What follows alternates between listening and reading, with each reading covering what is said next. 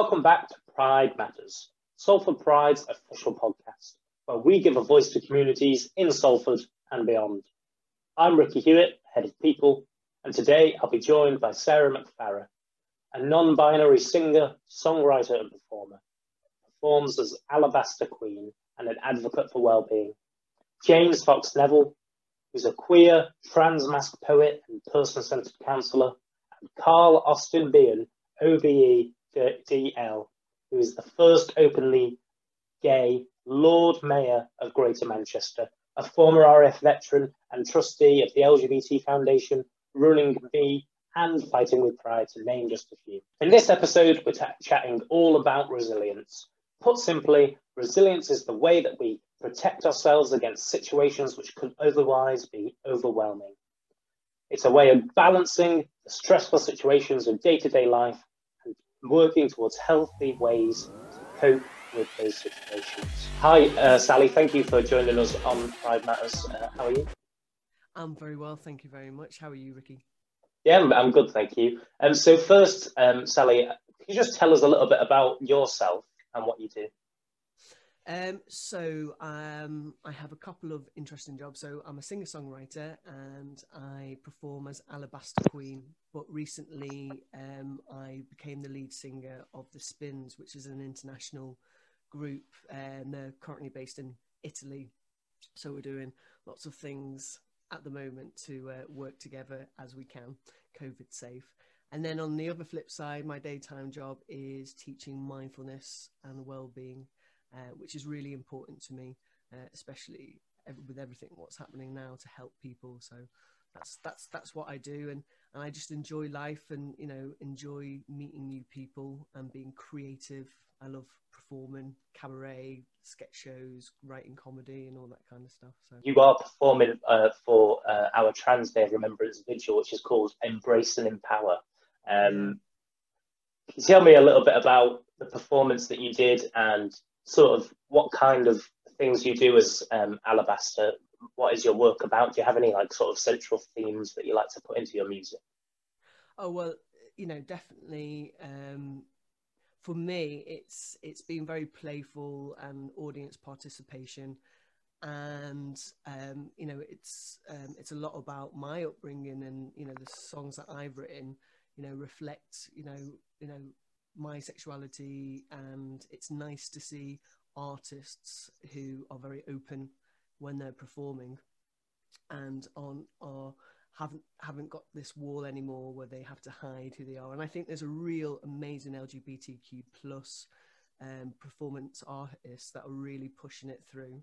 A friend of mine, Jamie, he's in the Irresistibles, and he's amazing. And I just love performing music that means something to me. So it could be about other people, or it could be about me, but it's very cabaret style as well. It's cheeky. I like to engage people as much as I can, and then I'll do some twisted cover songs, and I say twisted because it's my interpretation of it. Rather than copy a song, I like to create my own song, and then get everyone singing along as well. So it's good to raise positive vibrations. You talked there a little bit about representing your queerness in your music. Do you think that representing sexual orientation, gender in media, particularly in the music industry, is important? Yeah, definitely, absolutely, because it desensitizes people's, because before it, we only had we only had one style of heterosexual kind of artists, and it didn't reach something for me. It wasn't anything that is this what I'm supposed to be doing when I'm older? Kissing a boy, and it didn't kind of feel like it was meaning anything to me. So I think it's really important that people can relate, and they can, and music is a form of creative relationships with people. So it hits emotions. So we need that to teach us about our emotions as well, because that's not something that we're taught. And I think it's really important. And there's some great artists out there. We did in London. I worked with a good friend of mine, Kat Allen, and we created Queer and Unsigned, which was an unsigned platform for unsigned queer artists. And we took that to LFest, which is a lesbian festival of non-binary and trans women. And we took that stage there as well. So it gave an opportunity like me and for other people to perform. So yeah, definitely think it's important, and it allows people to be their authentic self. You obviously perform, like I mentioned, for our Trans Day of Remembrance Vigil. Why do you think it's still important to recognise TDAW? Because they're still being victimised, and they're still being, hurt, and some people are being murdered because all they want to be is who they want to be, and it's sad, and it's being brought to the light because it needs to be brought to the light, because it needs to be dealt with. It needs to be, put so much in the light that actually there shouldn't be any fear towards people, the trans community, or, whatever it is that makes people want to hurt someone else. So the more that we're open, then we can start bringing education. And it's more of it like, and it's also important to remember those who have gone. And, we light a light for our rainbow community when we have, the candlelight vigil, dyslexic, my brain works in a funny way. So I think it's really important that it's there, and it's still consistently there. We do it for other things. We do remembrance days for other, days, like obviously the 11th of, November, but we also do it for, other people that do, past and gone. So so why shouldn't it not happen? I think it's a beautiful thing. It's a sad thing, but it's nice to celebrate their life and hope that their lives have impact for the future generations. You do a lot of work about wellbeing with your organisation, My Mindset UK. Can you tell me a little bit about why you started that project? I started my own holistic journey of self-healing for lots of different things, physical pain and emotional pain. And then I became a Reiki master, and I started doing emotional freedom technique, which is tapping. And then I learned yoga and different things to help me. And then I started teaching it, and then I started creating workshops, working with people. And then I really started focusing more nichely within the LGBTQ plus community, because, I couldn't see anyone really kind of doing that was maybe also from that community.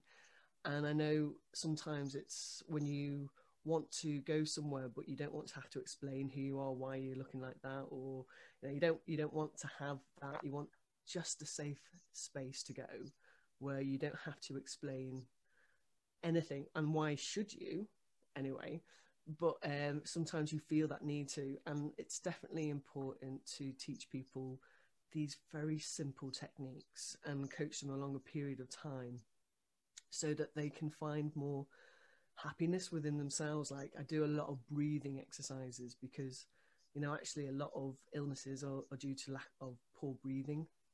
So starting that, and then recreating our own emotional team management within our internal system.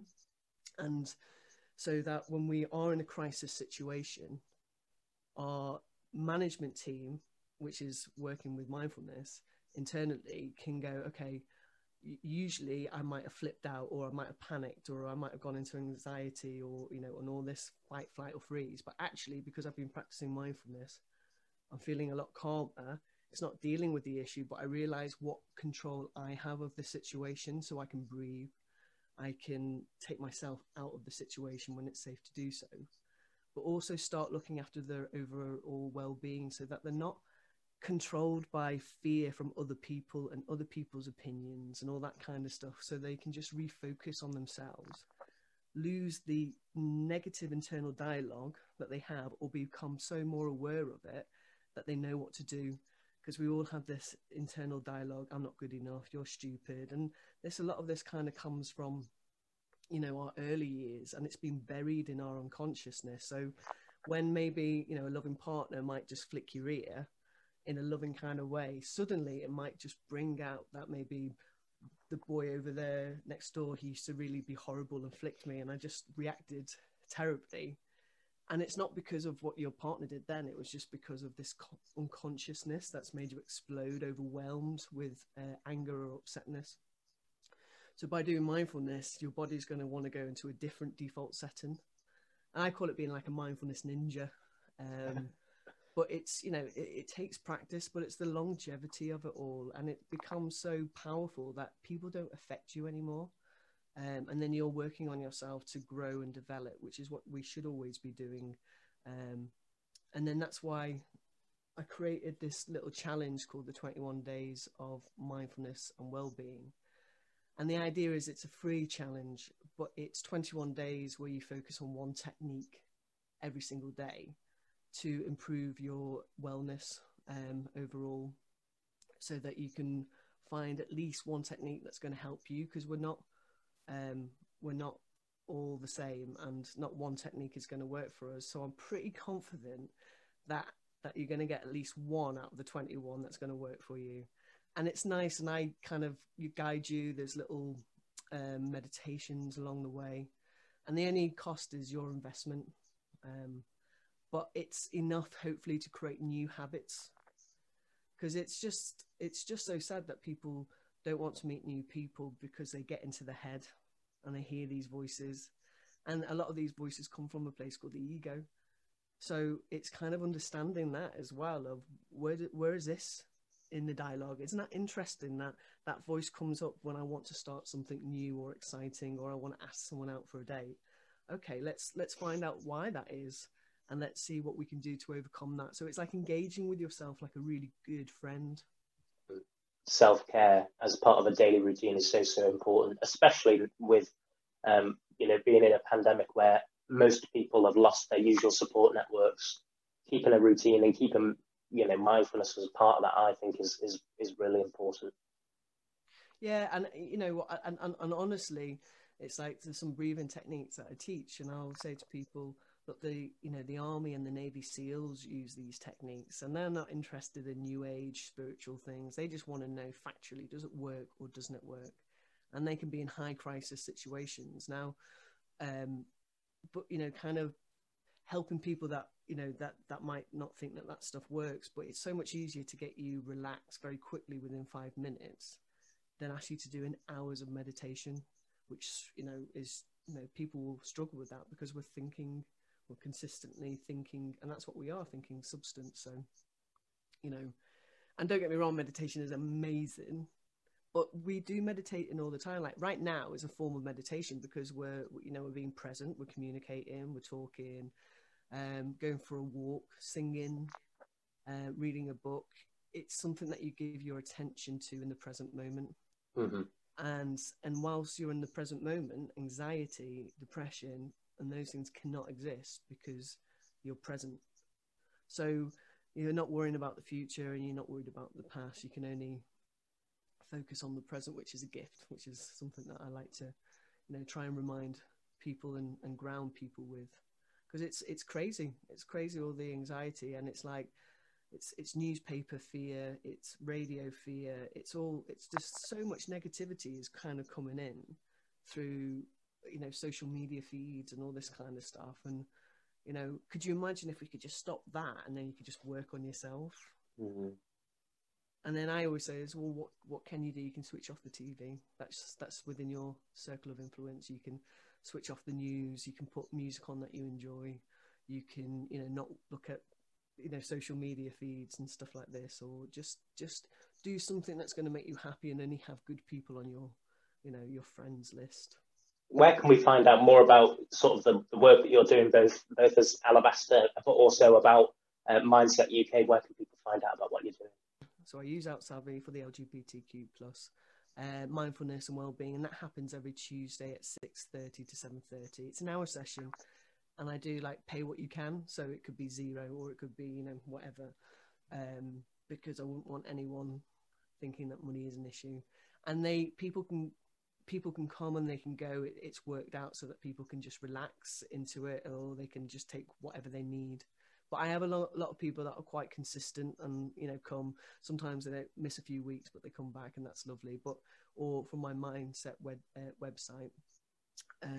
But Alabaster Queen, social media, on the website as well, but also the spins as well. So that's a really exciting new project to be their lead singer. So, you know, it's very exciting times. It's very slow, but it's very exciting times. So yeah, so www.alabasterqueen.com, www.mymindsetu.co.uk, and the workshops are on Outsavi, but I'm on Facebook. But check out the 21 days of mindfulness and wellbeing challenge. It's on my website. It's free of charge. It's on the services page, and most of all, best of all, it's free. But I know that they're proven techniques to help you. It's just your investment. So that would be definitely my big call. But I love performing, so hopefully I'll be performing soon. I don't know about you, but you might randomly meet people in this community and who randomly end up becoming really good close friends, because there still is that solidarity within our community, who go, you're by yourself, why don't you come keep yourself company here? And I think it's important to remember that we are a good community and we do support each other. But it's important that we support each other more, and we lose any prejudices that we might have in our community. And just remember, we're all human beings at the end of the day. I want to create this world where it's kind and compassionate and unconditional love. Amazing. Thank you very much, Sally, for joining us on Pride Matters, and I look forward to seeing more of your work soon. Hi, Jay. Thank you for joining us at Pride Matters. First, can you just tell us a little bit about who you are and what you do? Yeah, so I do lots of things. I'm a full-time freelancer, and my work kind of spans across sort of mental health and counselling and mentoring type work, and also part-time work as a sort of artist who does illustration and spoken word things and, you know, writing, that kind of stuff. So yeah, my kind of experience as a transmasculine person sort of comes into all of those things. I also do some trans awareness training with kind of public sector organisations. So yeah, quite a lot going on for me work-wise. You use the term transmasculine, so I'll just ask, for anyone that doesn't know, what is transmasculine, and why is that different from being a trans man, for example? Obviously, everybody uses those words in their own way, but for me, I think I don't wholly and all the time identify as a man. I was assigned female at birth, and I see the word trans as sort of being the trans part of transmasculine is kind of referring to this sort of journey that I've been on through gender, I guess, of having been assigned female at birth, socialized female, and then the sort of heading towards masculinity. So I definitely identify on like kind of sort of mask of center, but that is a non-binary masculinity for me that doesn't neatly fit into the sort of binary man identity. So I think for me, transmasculine is a sort of a direction, if that makes sense, of travel through gender. It's weird because it's very hard to put into words something that's obviously like that changes day to day for me, and that also the sort of man on one side, woman on the other side thing doesn't always fit for me. There's a sort of what's outside of that binary as well, like not on that scale. I think one of my favorite little fun things when I say it is that I have lived as a woman, as a man, and as a non-binary person, and between those experiences there's been a sort of meanness, but yeah, transmasculine is the enduring term that makes sense for me. Earlier on in the podcast that we talked about labels, and you know, labels can be very difficult for many people for many reasons, ultimately because they're quite restrictive in what they are, because it's a word to identify something that in essence is very nuanced for every person, like you say. But labels are a really good shorthand way of saying this is how I feel. I think of it as like them as little anchors. So imagine that you're trying to climb a rock face. I think of them as the spot that you put your kind of whatever climbing gear in, you know, the handles that kind of, you get a little bit closer to the peak, if you know what I mean. There cannot be a word that really truly captures the human experience. There are words, there are sentences, and there are sentences over time. And so, like, yeah, they're little tools. They're not the thing itself, if that makes sense. Can you tell me a little bit more about the sort of spoken word and artistry side of the stuff you do first? Do you write about your experience with gender, with sexual orientation, and do you bring sort of your queerness into your art? Yeah, totally. Like, I think it's a new thing for me doing, well, new as of the last few years, thinking of myself as a professional artist. It's something I've always done, and it's been part of kind of expressing and understanding myself, actually, not just expressing. Like, it's been a tool for navigating that, you know, similar to language. Before I had any of that language, art was a medium for expressing something that I didn't really know how to make sense of. So I've always done it. And it's always informed my experiences. My experiences have always informed my art. And so a lot of my spoken word is around sort of those experiences and queerness inherently being part of it. And I think it's sort of a constant process of resplitting the atom. So it's like one of my recent poems that I've written, or pieces of spoken word, is around this experience of having been a lesbian, and that having been my identity for, 8 years, and a sort of the process we go through of sort of disidentification with that when we transition, and the sort of shedding of the uncomfortable sides of ourselves. But actually, like, I was a woman, and I'm not saying that that was my authentic self, but that was how I navigated the world for, those years. And my experiences, my interactions were informed by that. It was the best I'd got at the time. So I wrote a poem to bring some of that to life, because it was an unsayable, ununderstandable thing, because it's not a narrative that you hear. You hear very much a sort of narratives around trans people being for cis people to understand and to make sense of. So a sort of, I'm not a woman, so don't call me she, don't do this. And it's really, that isn't quite true. I have been a woman. I'm not one. But there's this sort of need for absolutes when we're talking about these things, so that it can be almost, I suppose, about proving our legitimacy and proving that people should treat us in the way we want to be treated, or with the respect that we need. But like the personal experience of that is much more complex. So I find that's where my poetry goes. It goes to the place where I haven't, the uncharted territory inside me, if you know what I mean. And quite often, my poetry, my spoken word is for queer people. It's for a queer audience. It's for trans people. It's for transmasculine people. It makes some of our experiences legible.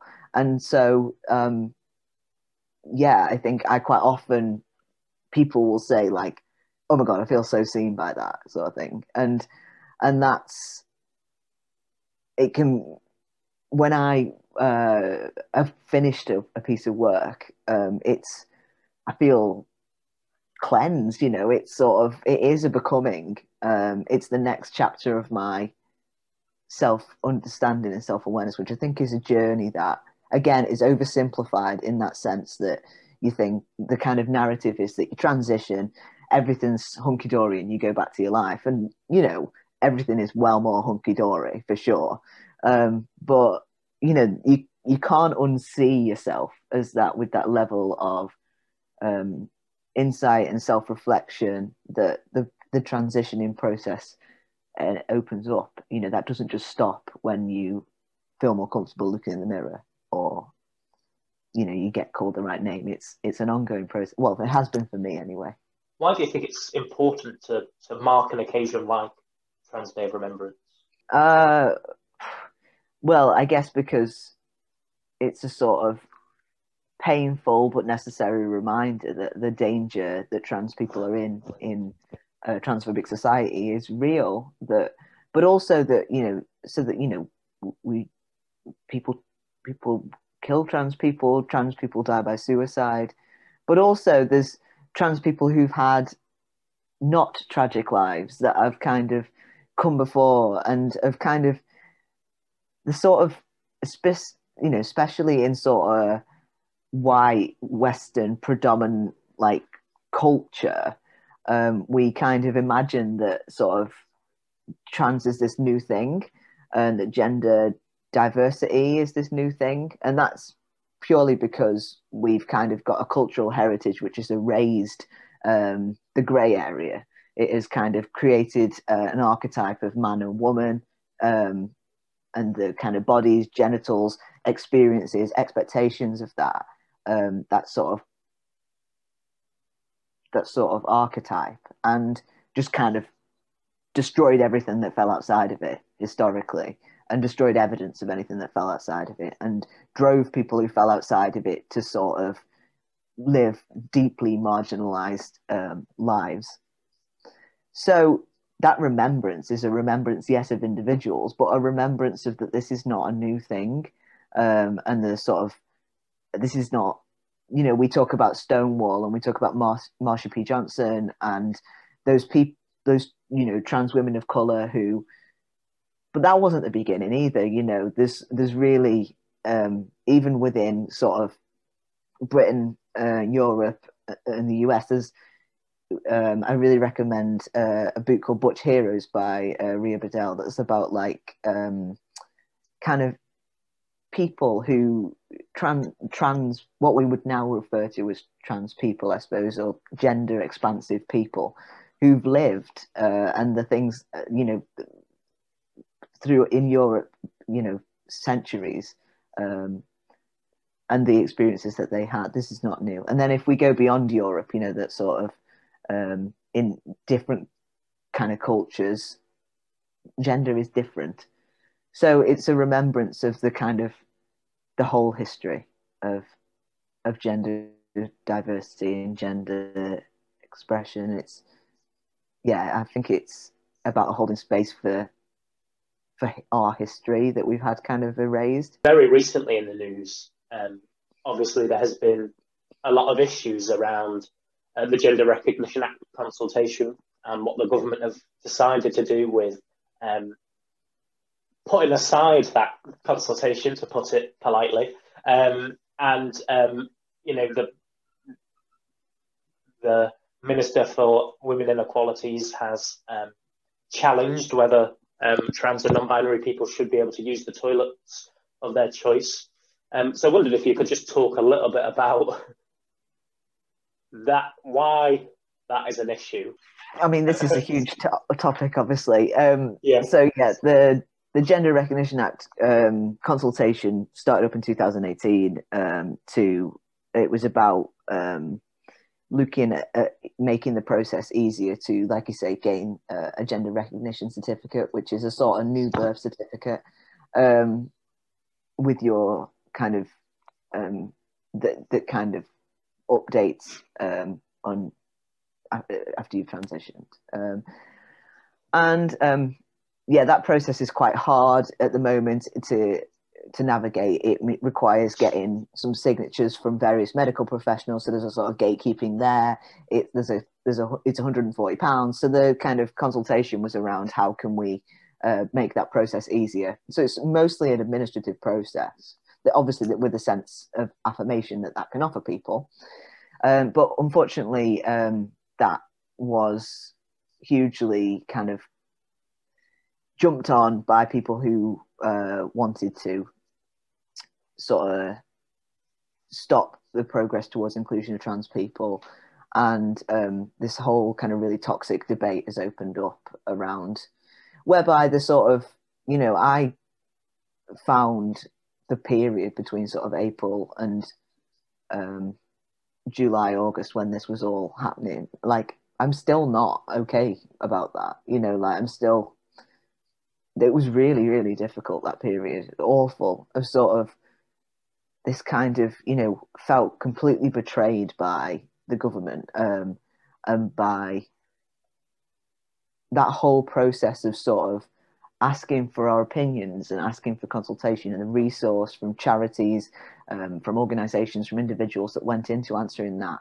And then the fact that that actually was used as an opportunity to be regressive, and to sort of start to debate things that I thought we were well beyond. Like, there's no law in the UK that states who can have a wee where. Like, why are we talking about this? I thought these things were a given. So it was a sort of really sort of sickening, sort of, scary reminder of just how fragile trans rights are in the UK, and how in the wrong hands that sort of conversation can be co-opted and to become quite a regressive thing. So yeah, sort of having a sort of segregation discussed, basically on the basis of where can trans people go, which rooms are they allowed in, and I mean, how you would police that, I don't know. But then also it has implications for, so there was trans children are often like a sort of moral panic. They're used as a moral sort of to kind of incite people, and like there's a lot of myths around what trans healthcare for trans children is, and so it opens up debates about Gillick competence, which is a sort of concept about whether a child can whether any child can make health decisions for themselves. And so if you're saying a trans child can't make that decision for themselves, then that's pure transphobia if Gaelic competence exists across healthcare for children generally. So yeah, it was hard, that period. It still is. It's it's really difficult to sort of a real rude awakening for me as to exactly where we were up to. I don't know, like I might have been a little naive, possibly thinking in how harsh that reality was. So it just shows the way that it was, weaponized against the trans community, which just like I feel like really, really betrayed, and sort of a really gross reminder that like this country's not for people like me. No, yeah. It's not set up for people like me, and so. Yeah, and this government isn't for people like me. That was the horrible kind of feeling that I had. Which, again, the fact that it's taken me this many years to sort of have those sort of feelings is a sign of my otherwise privileged existence. About 17% of young people in general have been bullied in the past year. Like I say, that number is much higher in the trans and non-binary community. So what role do you think well-being and mental health can have in supporting trans and non-binary people in particular, but also generally? Why do you think it's important? I think it's like essential. The experience of being kind of being, I'll say marginalized, absolutely, but it's kind of more than that. It's a sort of it's discriminated against as well, and sort of I always say that like trans people's gender, my gender, is no more complicated than anybody else's, but what is complicated is the way that the world makes us navigate that.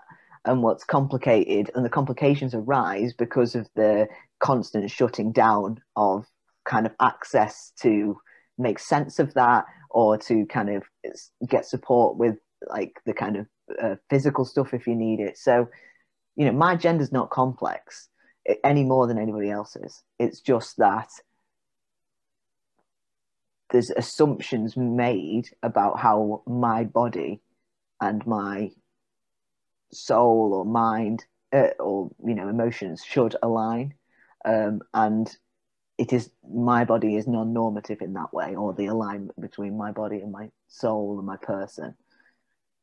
So the complexities that arise out of that constant sort of incremental feeling that you're doing this wrong. You're a person in a wrong way, or you're expressing yourself in a way that's raising sort of, it draws attention. People are unsure about it. People have got questions about it. People don't know how to make sense of that. It drips. It drips into you in a sort of where you kind of, a lot of trans and gender non-conforming people, will experience low self-esteem as a result of that. Will experience like feelings of depression, anxiety, social anxiety, and that's as a result of being treated like you're unusual, or that you're not normal, or you're so those issues, restoring self-confidence, restoring self-esteem, remembering that your gender is in and of itself legitimate, and that there's no way to do a gendered experience that is inherently right. So just putting some of that, putting yourself back together, basically, after the world's kind of pulled you apart. That's how counselling and support services can be helpful. Having that space where the rules don't apply. So the type of counselling that I've been trained in is person-centred counselling. So the sort of ethos of that is that, the counsel is there to support the kind of organic existence of that person and whatever comes up for them, and sort of it's based on this belief that, given the right conditions, the human naturally flourishes in the same way that, a flower does. And so those conditions are, empathy, somebody being authentic with you, and somebody kind of respecting you, loving you no matter what, sort of thing. So the counsellor seeks to provide those conditions. There are no conditions on those things. So it can be a space where, outside of gender, if the counsellor is appropriately trained and appropriately aware and sensitive to these things, it can be a space where there is no assumption about how a body should be or look or move, and there is no way in which your gendered experiences of life should align. And there's a space for play and for creativity and for experimentation around that. And there's not a right answer. That sort of counselling also believes that each person is the expert on themselves.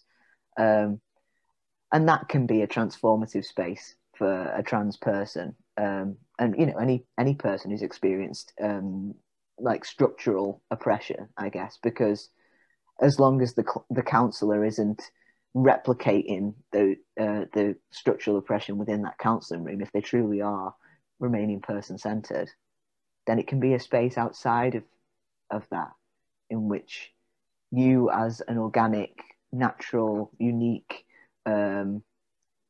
phenomenon, multifaceted, whole person, are given the space to grow. And that's a rarity for any human being in the kind of society that we live in. But particularly, when it comes to gender, people who are gender non-conforming or who have gender expansive experiences, there isn't many spaces that can offer you that sort of level of affirmation and sort of a space to just be, How do we improve access for the trans and non-binary community in accessing those services? I think that generally mental health support is underfunded and under-accessible. I think where we would improve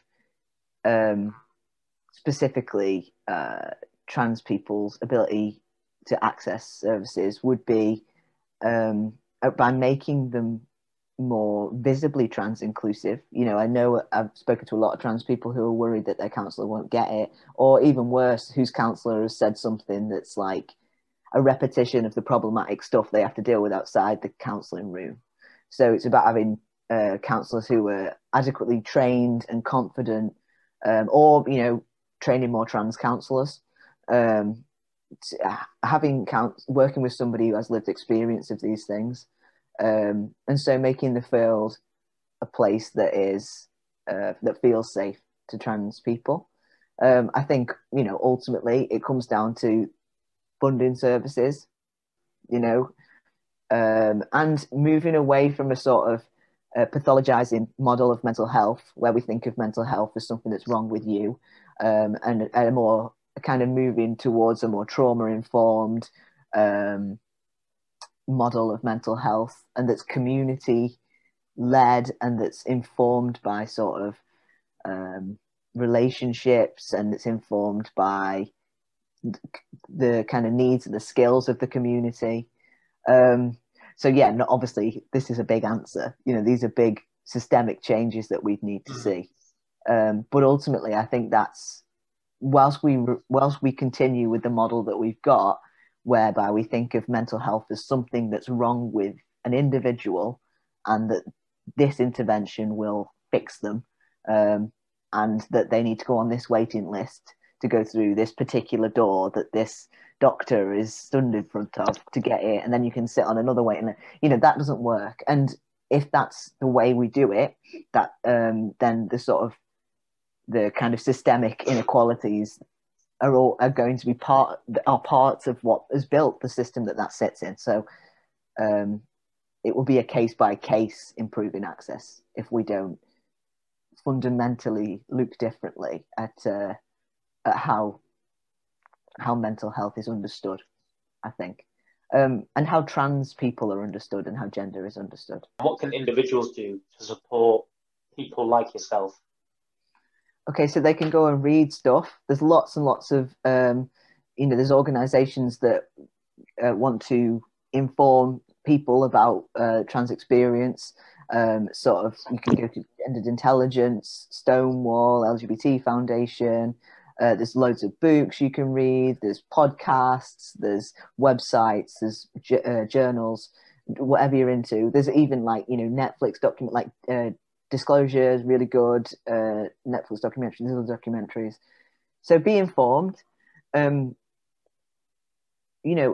informed by trans people. Look at your sources. If you are learning about trans people, be aware that it's coming from somebody who's got that knowledge. But also, there's little things like you can display your allyship with displaying the trans flag or the rainbow or the progress flag. But I think my favorite thing to ask an ally to do is consider their own gender. Trans people aren't the only people with genders. We've all got a gender, and we've all got a sexuality, and we've all got a body, and they're all different to each other. Yes, we kind of, for the sake of understanding it and this, because of the language we've inherited and the idea of binary thinking, we think of trans and cis as two separate things. But like I say, my gender's not that complex. There are parts of my masculinity that are extremely normative. I love football. I really like beer. Those are fairly normative associations in this culture with masculinity. It's not always any more complicated for me than it is for anybody else. And the best thing an ally can do for me is recognize that they're as complex as I am. They're as gendered as I am. And they're as complicated and as inconsistent as I am. That there are moments in their gender that fall outside of societal expectations as well, and parts of their desire. So yeah, take a hard look at yourself. Allies would be the best thing I can say, because it's complex for us all, and I think cis people have a lot to learn about gender from the authenticity of trans people in their personal explorations in that way. Is there anything that you would like to say to listeners, to the watchers at home, that is particularly poignant to you? Anything that you'd like to say? Oh, that's a big question. I have said quite a few things, and I stand by them all. But just that, remembering that being trans is beautiful. It offers the world so much, we live in a really like kind of oversimplifying monocultural sort of that's our as a white person, as a kind of person who's grown up in Britain with a kind of Eurocentric view on things, our history is super boring and oppressive. So like we are just one group of people who can offer an antidote to that and offer something authentic, and that, you know, the beautiful space inside you is that's where I am, and like this journey's been one that I wouldn't change for the entire world. So just offering that hope, and that sort of affirmation to other trans people that there's nothing wrong with us, we're not any more complicated or weird than anybody else, and that actually we're a beautiful recognition of what it is to be human. And I think I agree. You have said some amazing things, so thank you very much. Before you go, where can people find out about the work that you're doing, see what you're up to, and keep up to date with your work? Yeah. So you can check out my website, which is jamesfoxcreative.co.uk, or you can follow me or chat with me on Instagram.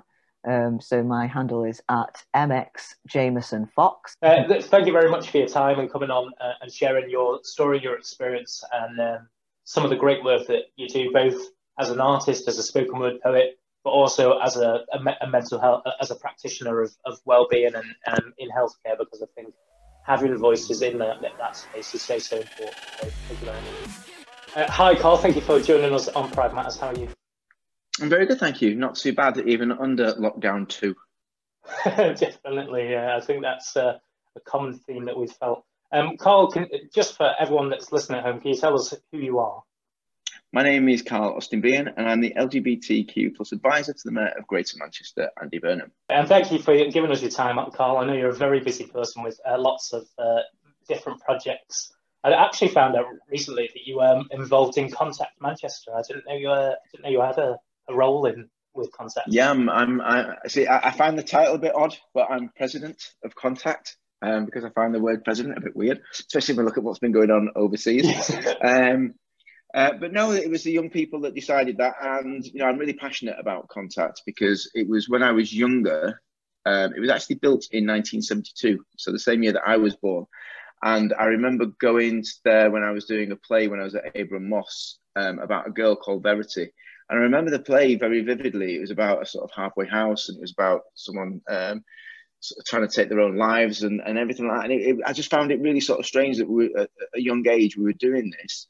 But it made me realise the fact that Contact has, and always will be one of those theatres that challenges the way that we think and things. I just think I'm really passionate about the work that young people do, and also with Contact now they've got a new chair who is a young person as well. So they're having it that at least 50% of the board are young people, because obviously we all know that they're the ones that want to make the decisions, and they're the ones that are going to lead the way in the future. As an ally for the trans and non-binary community, why do you think it's important for us to recognise Trans Day Remembrance? Well, I think, you know, this year, if we look across the world, there was over 350 names that have been sort of read out and added to the tree of remembrance that we've got in Sackville Gardens. I think it is important for remembrance, the same way that we remember people who've been injured or died in conflict. The fact that, you know, these people are just trying to live their lives. You know, none of us chose how we were born or chose the way we, you know, of our upbringing and but why can't people just be allowed to be themselves? You know, at the end of the day, we're all human beings. It shouldn't matter about what our sexuality, what our gender is. It's about just being treated with respect as a human being. And I don't understand why people have an issue with that. And I don't understand why society makes it so hard for our trans siblings. You know, this year has been really rubbish for them. Not only with the pandemic, because it has been tough, especially those that have had to spend a great deal of time being isolated. You know, they've not had the ability to express themselves. They've not had the ability to be their true, authentic self.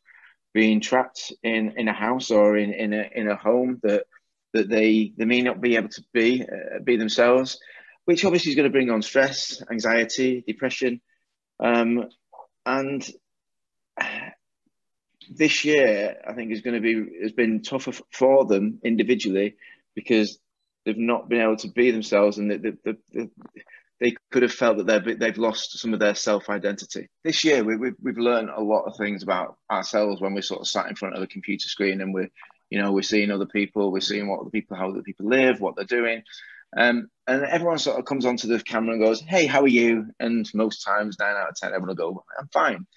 But actually take a step back and just let them actually answer it. So, actually ask them, and well, no, I'm feeling pretty rubbish, really. I'm struggling sleeping. I'm struggling with, when I'm going to bed, I'm going to bed at 11 o'clock, tired, but then waking up at 2:30 in the morning, and then wake up sweating with anxiety because I'm worried about the fact that I'm not able to be myself. One of the themes that we're talking about on this podcast is well-being. And I know, particularly, Carl, you work with a number of organisations that is about promoting well-being, certainly in the veterans community, and you also have another organisation about keeping physically active, the Running Bee and Fighting with Pride.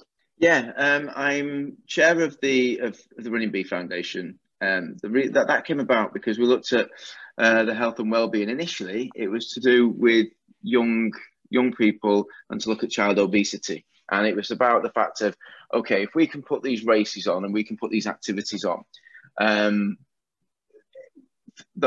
the profits that are raised in that area. So let's say, for example, it's in Tameside. So all the money that's raised, all the profit that's raised from that event will go back to Tameside. Any event that takes place in Salford, the profits will go back to the residents of Salford. And it was about the fact of people who just need that little bit of encouragement and a little bit of support. For some people who want to go running, but they've not got the money to be able to buy a pair of trainers, 50 quid will make a massive difference to those people. So sometimes, those big grants that people struggle to fill in for, just a one-pager of a grant application and explaining the fact that, you've not got the money for that. So let's support them. And the basics of mental health and well-being is activity. We're in this bizarre lockdown now, which doesn't make any sense because people are still going around their day-to-day business. I felt a lot more safe and secure in lockdown 1 than I do this time. But this time, because of the dark nights, the dark mornings, the weather we've got, going out to do a run isn't as easy for people. Going out on the bike isn't as easy for people, but we've got to do it because I think that's going to be a massive impact on people's mental health and well-being as well. And within the Running Bee Foundation, one thing that I wanted to be really clear about was when someone, let's say, for example, you've got mums or dads at home who 15 years ago fell pregnant at the age of 15, 16, and they've not had the opportunity to do exercise or not had the opportunity to get out there. Let's give them that chance now, and putting it, supporting them, because it's not just about childhood obesity, it's about physical and mental health well-being. And there is support out there, but I think we need to be really careful. I think the period that we're in this year is going to have a massive impact in years to come. One of the campaigns that's quite prevalent every year is Movember, the men's health campaign. And we know, you say men tend to end their own lives, unfortunately, a lot earlier than women. They tend to take them more often and tend to suffer with mental health on their own in isolation. It's the biggest killer of men under 49 is suicide. And that's another thing we need to do. We need to start breaking down the stigma of the word suicide and asking people, have they had suicidal thoughts when we know that people are struggling? These people living in houses, these people who haven't been out for months, these people who literally were furloughed on the 23rd of March earlier this year. They've not gone back to work because they're still furloughed. They've not, they might have seen a handful of people. They may have seen a few people just on Zoom, and taken part of the initial, the Zoom bingo, the Zoom quizzes. There's only so much Zoom bingo and quizzes you can do. And I think we sort of saturated them in the first few months. There's a lot of people who are never, ever going to see people who they worked with before. I used to go to with the gym, you'd have that 6 o'clock in the morning, you'd have the same cohort of people, you'd meet the same people. I might not see some of those people ever again. The same way that when we used to go out and you go into clubbing or go to the bars, and they'd be your Friday night friends or your Saturday night friends. You didn't know much more else about them other than being there at that particular time. So it's going to have a massive effect. And I think let's let people speak and let people say that they're not okay. Can you tell me a little bit about Greater Manchester's very own Sexual Health Awareness Week? For the first time, it's the Greater Manchester initiative of the HIV testing week. And what's happened is normally, nationally, we have HIV testing week. It's normally sort of either the week or 2 weeks before World AIDS Day, which is the 1st of December. And because of everything that's gone on COVID-wise, nationally they decided to pull it, and I think they've moved it to February. But because of the amount of work that Greater Manchester Health and Social Care, the PASH Partnership, which is passionate about sexual health across Greater Manchester, George House Trust, and the LGBT Foundation and BHA, they decided, we put all these resources into it, let's just roll it out anyway. So the way they've done it this year is encouraging people to order a home testing kit and doing it so that they can have the kit, to get themselves tested, and then find out the result in 2 weeks' time. Where can people get access to HIV tests? Normally, they probably go through the Public Health England website. Where is that available now? Yeah, in fact, if people want to go on my social media, which is Twitter, and it's just Carl Austin Behan, there's plenty of links on there where you can get the kit from. But if you go to sorthiv.org.uk, that's sorthiv.org.uk, you can order a home test kit and it'll get sent to you from that website.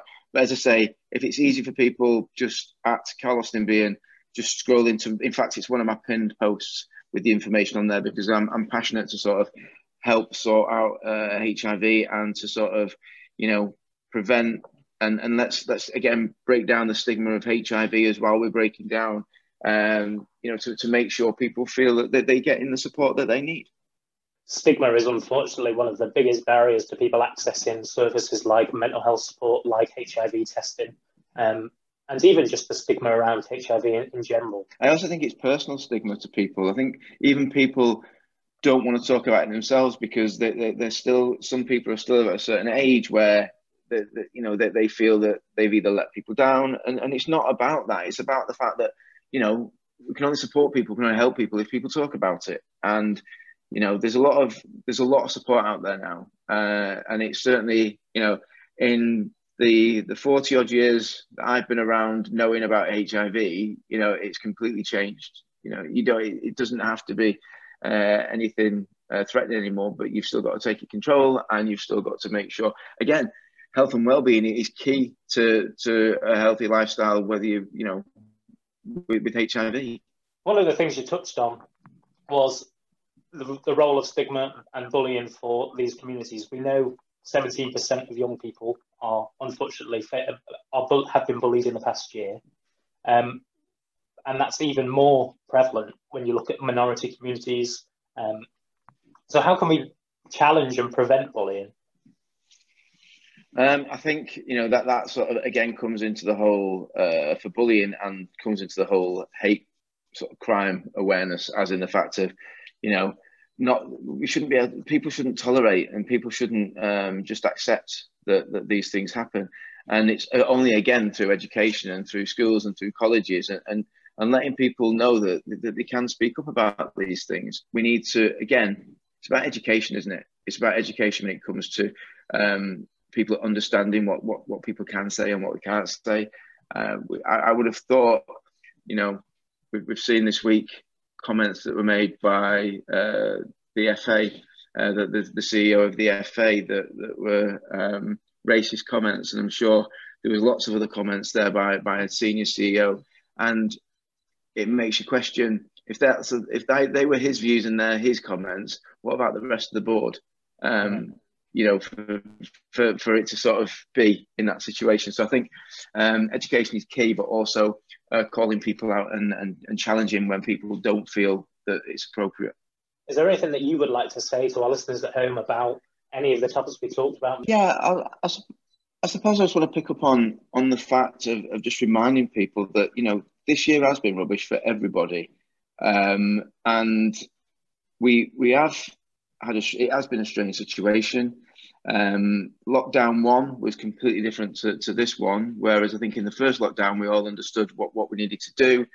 We were all in it together. I think this one where everyone seems to be being played off against each other, with different sectors, and the fact that, well, you can go to work and, you know, you might be a certain shop and you can't do it, but we need to sort of, people themselves need to feel safe and comfortable in themselves. And I think as a community, we need to be there to support each other. You know, there's the LGBT Foundation, there's the Proud Trust, there's Albert Kennedy Trust. There's plenty of organisations out there to support people, and don't be afraid, and don't be afraid to ask for help and support. And I think, you know, right now we're seeing, you know, with social media, people can put a message on there and can ask for support. And like I said at the beginning, you know, when you ask someone, are they okay?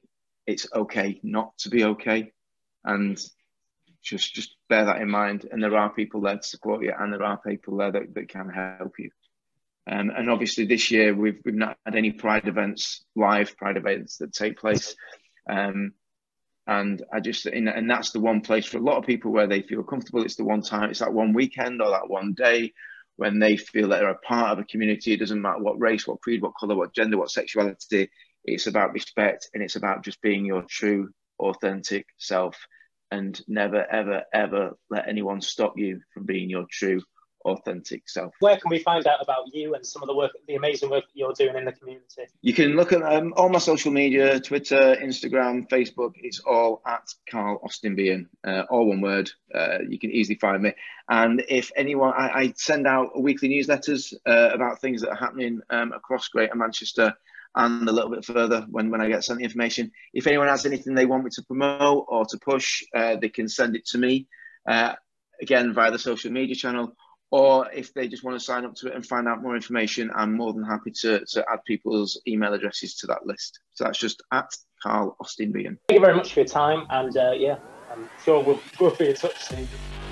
Cheers, Ricky. Take care. Thank you so much for listening to this episode of Pride Matters. If you'd like to be involved in the next episode, just use the hashtag Pride Matters Podcast with a topic or question you'd like us to discuss. Unfortunately, though, that's all we have time for this episode, but we release an episode every month, so be sure to tune in on your favourite podcast platform or subscribe to our YouTube channel where you can keep up to date with our work in the fight for equality.